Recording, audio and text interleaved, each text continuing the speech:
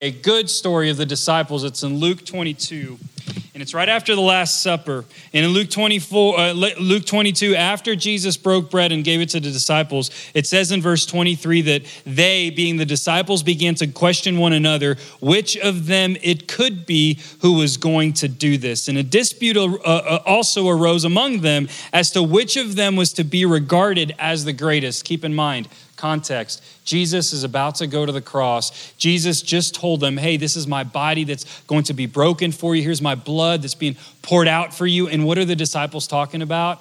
They're talking about who's going to be the greatest. The kings of the Gentiles, and so Jesus said this to them, the kings of the Gentiles exercise lordship over them, and those in authority over them are called benefactors, but not so with you. Rather, let the greatest among you become as the youngest, and the leader as one who serves. For who is the greater? One who reclines at a table or one who serves? Is it not the one who reclines at the table? But I among you, says Jesus, I am the one who serves. Jesus came to serve, not to be served. Jesus came to bless, not to be blessed.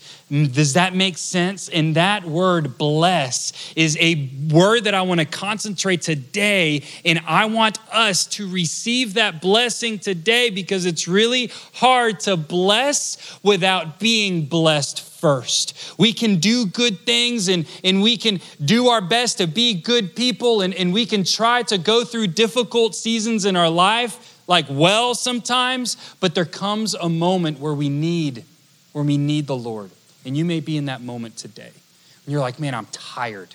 I'm tired of trying to do the right thing. I'm tired of trying to do the hard thing. I need something to put fuel into my system, into my soul, so that I can actually move forward. And the Lord's currency is blessing. It is blessing. So now I want to turn to 1 Peter chapter 3. We've been in 1st and 2nd Peter, and I'm going to go to chapter 3, verse 8. Peter says, finally, he's been talking about husbands and wives. We're not going to talk about that, although I love talking about marriage. If you ever want to talk about marriage, let's talk about marriage. Pull me aside, and I'd love to talk to you about marriage. Have I told you that I love talking about marriage? I love talking about marriage, but we're not talking about marriage today.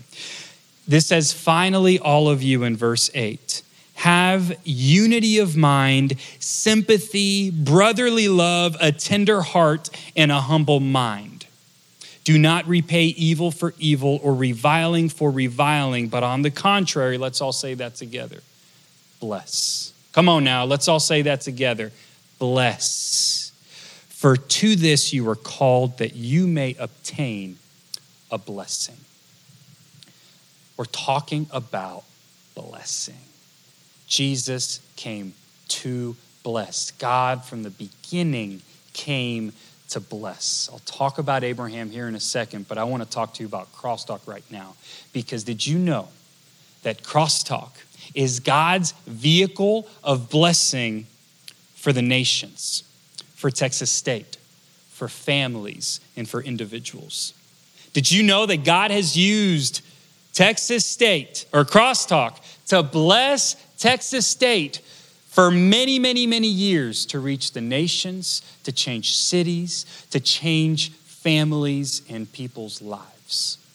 Crosstalk is a vehicle of blessing. I remember when I first came into Crosstalk, we wanted to be a blessing, and some things were a blessing and some things were not. I'll tell you both. One of the things that have always been a blessing at Crosstalk has been relationships. The community that we have at Crosstalk. It's not been manufactured. It's not been strategically like, hey, if we do this, this, and this, we're going to have strong relationships at Crosstalk. It's always just happened. People have gathered, gone to Crosstalk, showed up in community group, and what happens? People are loved. People feel welcomed. People feel like family. Do you feel that? Have you felt that at Crosstalk? That's blessing. That's God's blessing to you through Crosstalk. Now, sometimes we get a little high and mighty And sometimes we get into these arguments like the ones that the disciples are right after the Last Supper. And we're like, I want to be, I don't know. I mean, for me, it was like, I want to be the captain of the football intramural, team. I was low man on the totem pole at the beginning, and then I was like, man, I can't wait to be the captain.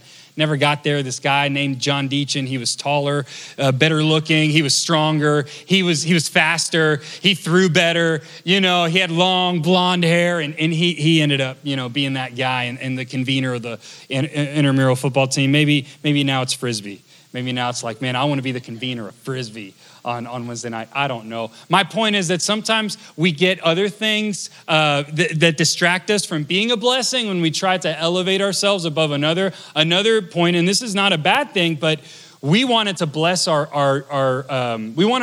college. So we would do outreach in different ways. So there was a Free Thought Society. They may still be around. I think now they're called like Secular at Texas State or something like that. And we were like, man, we're going to go love on them. We're going to go just preach the gospel, and we're going to go show them that Jesus followers are kind and meek and patient. Oh man, we were at Tantra, and we all sat around this table, and it started out great. And there was a good group of guys and a good group of girls. Fun fact, that was the second time I ever saw my wife, Taylor. She was sitting back. She was actually being really meek and listening to this conversation. Well, our intention to be a blessing turned around real quickly because they came aggressively. And instead of us, doing what this verse, do not repay evil for evil or reviling for reviling, but on the contrary, bless, for to this you were called. Y'all, it got heated. And they started name calling, and they started and there's this little girl, her name was Heather, and she just started like going up like, you have no idea, Jesus, don't offend Jesus, like he's my Lord and he's changed my life. And then all these other people kind of got on, and it was not a source of blessing. It just wasn't. So anyway, my point being is sometimes we want to be blessings, but it's just hard to be blessings because other people don't want to bless. Other people want to come at us with stabs. If we say that Jesus has blessed us and has changed our lives, man, and we talk to somebody about that. We talk about the biggest blessing that we've ever received, and we get a dagger in return. How are we going to handle that? And so I want to continue on and see how, because here's my point today. The world needs God's blessing, and he's going to use you to bless. He's going to use you to bless. And it's hard because sometimes we come across, people that are close to us or people that are far away that are hard to bless. Before we keep on going, let me define blessing, because we use bless for all sorts of things, don't you? God bless you, and hashtag blessed, and bless up. Although, does anyone say that anymore? Bless up? Yeah, I didn't think so. We use blessing for all sorts of things, hey, bless your heart. So the definition is blessing is the pronouncement of the favor of God upon an assembled congregation or a person. So the pronouncement of the favor of God upon an assembled congregation or a person. So you pronounce the favor of God over someone. That's blessing. Now, why would you do that? Well, that's where I want to go to Abraham. Abraham was a dude that lived in the land of Ur, and God called him out of the land of Ur to the land of Canaan, which he had promised his people through Abraham. And we read in Hebrews chapter 12, the Lord had said to Abram, go from your country, your people and your father's household to the land I will show you. I will make you into a great nation, and I will bless you. I will make your name great, and you will be a blessing. I will bless those who bless you, and whoever curses you, I will curse you, and all the peoples on earth will be blessed through you. All the peoples on earth will be blessed through Abraham. Fast forward about 2,000 years, and we get Jesus from the line of Abraham. He is the way that the whole world was blessed. It was Jesus. We'll finish with Jesus, but go with me here. My point with Abraham is Abraham did nothing to earn God's blessing. Nothing. And we need to remember, as we are God's vehicle of blessing, that other people cannot and will not earn God's blessing. So why would they have to earn our blessing? If we have received God's blessing for free, if we have received God's favor for free, why do we withdraw blessing? Now, one of the reasons that we get this blessing thing confused is because we think that we need to accept another person's behavior in order to bless. We don't need to do that because God is obviously against many things. God's blessing comes against the opposite of blessing is curses. Sin cursed us to death. All of sin leads to death. So anything that is sin robs God's blessing from our life. But does God's love stop because we sin? It doesn't. God's kindness is what leads us into repentance, says Romans. So when we see somebody that is hard to bless, we need to remember, man, did I earn God's blessing? No. And God doesn't accept our behavior, but he loves us. And because he loves us, we change our behavior. It's God's love that compels us to change and live holy and blessed life. So in Proverbs, I'm kind of going all over the place, but now I'm kind of getting on a roll and I'm like ready to preach. So in Proverbs, we read that when we obey God, we will reap blessings. So when we do what's right, we are blessed. And when we do what's wrong, we are cursed. So that's basically the book of Proverbs. It's black and white. Black and white. The book of Job, then, is kind of interesting according to that line of thinking. Because the book of Job, all of his family dies. He loses all of his livestock, his home. He loses everything. Was God punishing Job because of his sin? We find out that that's not the case. We find out that Job actually did not deserve the punishment that he was suffering. The reason why Job was suffering was because our world is in a broken state. And many of the reasons why people struggle is not because of the consequence of their sin. It may be, but it's probably more so the consequence of their broken reality. And isn't that case true for you and for me? We come into this place and we bring our brokenness here. Not only that stuff that we do, but also that other stuff that other people have done to us that we carry. And Jesus wants to bless us in those places, and he wants to replace those things, those curses, with his blessing so that we can be vehicles to bless other people. So God does not accept all of our behaviors, and God does not bless all of our behaviors. But just like Abraham, he blessed him first. And then you may know the story of Isaac, where Abraham takes his only son. He's told to take his only son up on a mountain and sacrifice him for God. And he does it not knowing what is coming up next. It was faith that Abraham acted upon. And then God created what? He created what? He brought down a ram. And that ram was that sacrificial thing that replaced his son. Now Jesus replaces our sin. God replaced our sin with his son's blood. That's the source of where we get our blessing. So continuing on, 1 Peter 3, we were at 9, do not repay evil, for reviling, but on the contrary, bless, for to this you were called that you may obtain a blessing.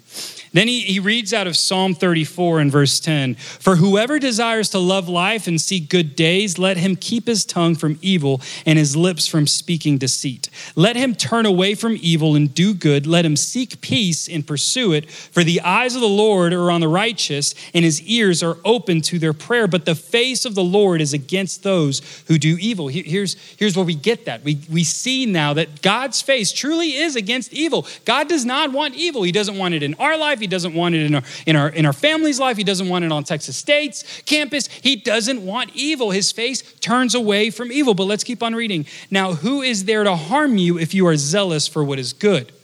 But even if you should suffer for righteousness' sake, you will be blessed. Have no fear of them, nor be troubled, but in your hearts honor Christ the Lord as holy, always being prepared to make a defense to anyone who asks you for a reason for the hope that is in you, yet do it with gentleness and respect. We're going to finish with verse 17, 2 more verses. Having a good conscience so that when you are slandered, those who revile your good behavior in Christ may be put to shame, for it is better to suffer for doing good, if that should be God's will, than for doing evil. The point here is a point that I would have loved to have known when I was sitting in that table at Tantra, that suffering is going to come. When we call upon the name of Jesus, that's going to separate us from the world. But that should not ever stop us blessing those who come against the name of Jesus. Quite the contrary. If we are not blessing, then the world is not receiving God's blessing. We are stopping it right here, and we're saying it's about me and about me only and not about them. Luke 6:28, these are the words of Jesus. He says, bless those who curse you. Pray for those who mistreat you. Romans 12:14 says, bless those who persecute you. Bless and do not curse them. 1 Corinthians 4:11-13 says, to this very hour we go hungry and thirsty. We are in rags. We are brutally treated. We are homeless. We work hard with our hands. When we are cursed, we bless. When we are persecuted, we endure it. This is going to happen. And what we've experienced as Crosstalk Student Ministries over the last year, not being able to worship on campus, and I know we're at LBJ and it's cold and we're in here, and I love being in here, but we have to go out there because God's blessing needs to go forth at Texas State. And he's using you, and he's using you, and he's using you, and you, and you, and you. And so we must bless. We must bless. So I don't know where you are, whether your blessing tank is empty or your blessing tank is overflowing. I hope it's overflowing, but I felt it at worship that we need to receive God's blessing today so that we can go out and be a blessing. And it's important in okay to say, Lord, I need to be poured into. I need you. And I want to remind us of what we just talked about. We can't earn it. We can't earn it. And if there's stuff that you're struggling with, there's tension in your soul, if there's some way that maybe you may be offending God's way, where you realize, man, God doesn't like what I'm doing, or this is going on in secret, I need to change, then know that it is his kindness that leads us to repentance, not his threatening, oh, if you don't, then I will come down with curses. No, our sin does that, thank God. Like sin leads to death, praise the Lord. You know, it's a blessing that there are consequences to our actions. And it's a blessing that we are in a community where we can be there for one another and call each other out in love. And so if that's you, just know that God loves you and his favor is being pronounced to you today. Worship band, come back up. I have 4 beautiful kids and they're starting to ask me, hey, who's your favorite? I'm like, don't even. because depending on what their mood is, I'll pick. And it's usually, I won't tell you who. No, I don't have favorites. You know that parents are not allowed to have favorites. And if your parent ever told you that you're their favorite, you're not an only child. You need to go to your brother and your sister and you say, hey, you're God's favorite. Because that's what I love about this word blessing. This blessing means a pronouncement of God's favor to others, to a group of people. And you are God's favorite. And if you don't hear anything else, hear that tonight. Man, you're God's favorite. And God's the only one that can have favorites because he can actually love all of his kids the same. I cannot. I cannot love all my kids the same. Why do I know that? Because I've tried. And because I'm a faulty father. I fall short. My kids' needs greatly exceed what I have to offer. I fall short as a dad every day, and I apologize as much as I, remember to do that and say, man, your Heavenly Father is not like me. I'm striving to be like your Heavenly Father, but you have a Heavenly Father that's perfect. And you have a Heavenly Father, Ayla, Micah, Samuel, and Ezra, that sees you and that calls you my favorite. And he can do that to all of us. And so if your tank is empty, hear those words. You are God's favorite. And allow that to revolutionize your today and tomorrow and next week. Just meditate on that and allow that to fill your cup. It's not what you do that's your favorite, that's his favorite. It's who you are. And what we do, just like Abraham, he was blessed and so he went forth. And so we are blessed. And we go forth, we change. We say, Lord, I'm laying these ways down. I'm stopping this thing. I'm treating this person differently from now on. I'm treating myself differently from now on. Receive that word from God. You are his favorite. And allow that to fill your cup till you overflow. And then you go out to every person that you see. Man, pray as you walk Texas State and San Marcos or wherever you live and say, God, I want to be a blessing. Just show me somebody to bless. It's going to take seconds or minutes or maybe half a day. But he's going to show you somebody. He's going to put you in a situation where, you're going to be like, oh my gosh, this is God. And you can just say something simple like, man, God loves you, or, hey, your hair looks really pretty. Guys, you can say that too, but girls, it'll be more, effective if you say that to another girl. Say something that'll brighten their day, that'll put a smile on their face. It doesn't take much to bless. The problem is that we're focused on being the greatest. We're focused on being the greatest student. We're focused on being the greatest leader. We're focused on being the greatest boyfriend, girlfriend, friend, or we're focused on, ourselves, being the greatest self. It's not bad to want to be your greatest self, but your greatest self is found in Jesus when you are fully alive in him. That's when you're going to be your greatest self. So let's do that. As we close out in worship, feel free to sit, to stand, to ask for prayer, but let's allow our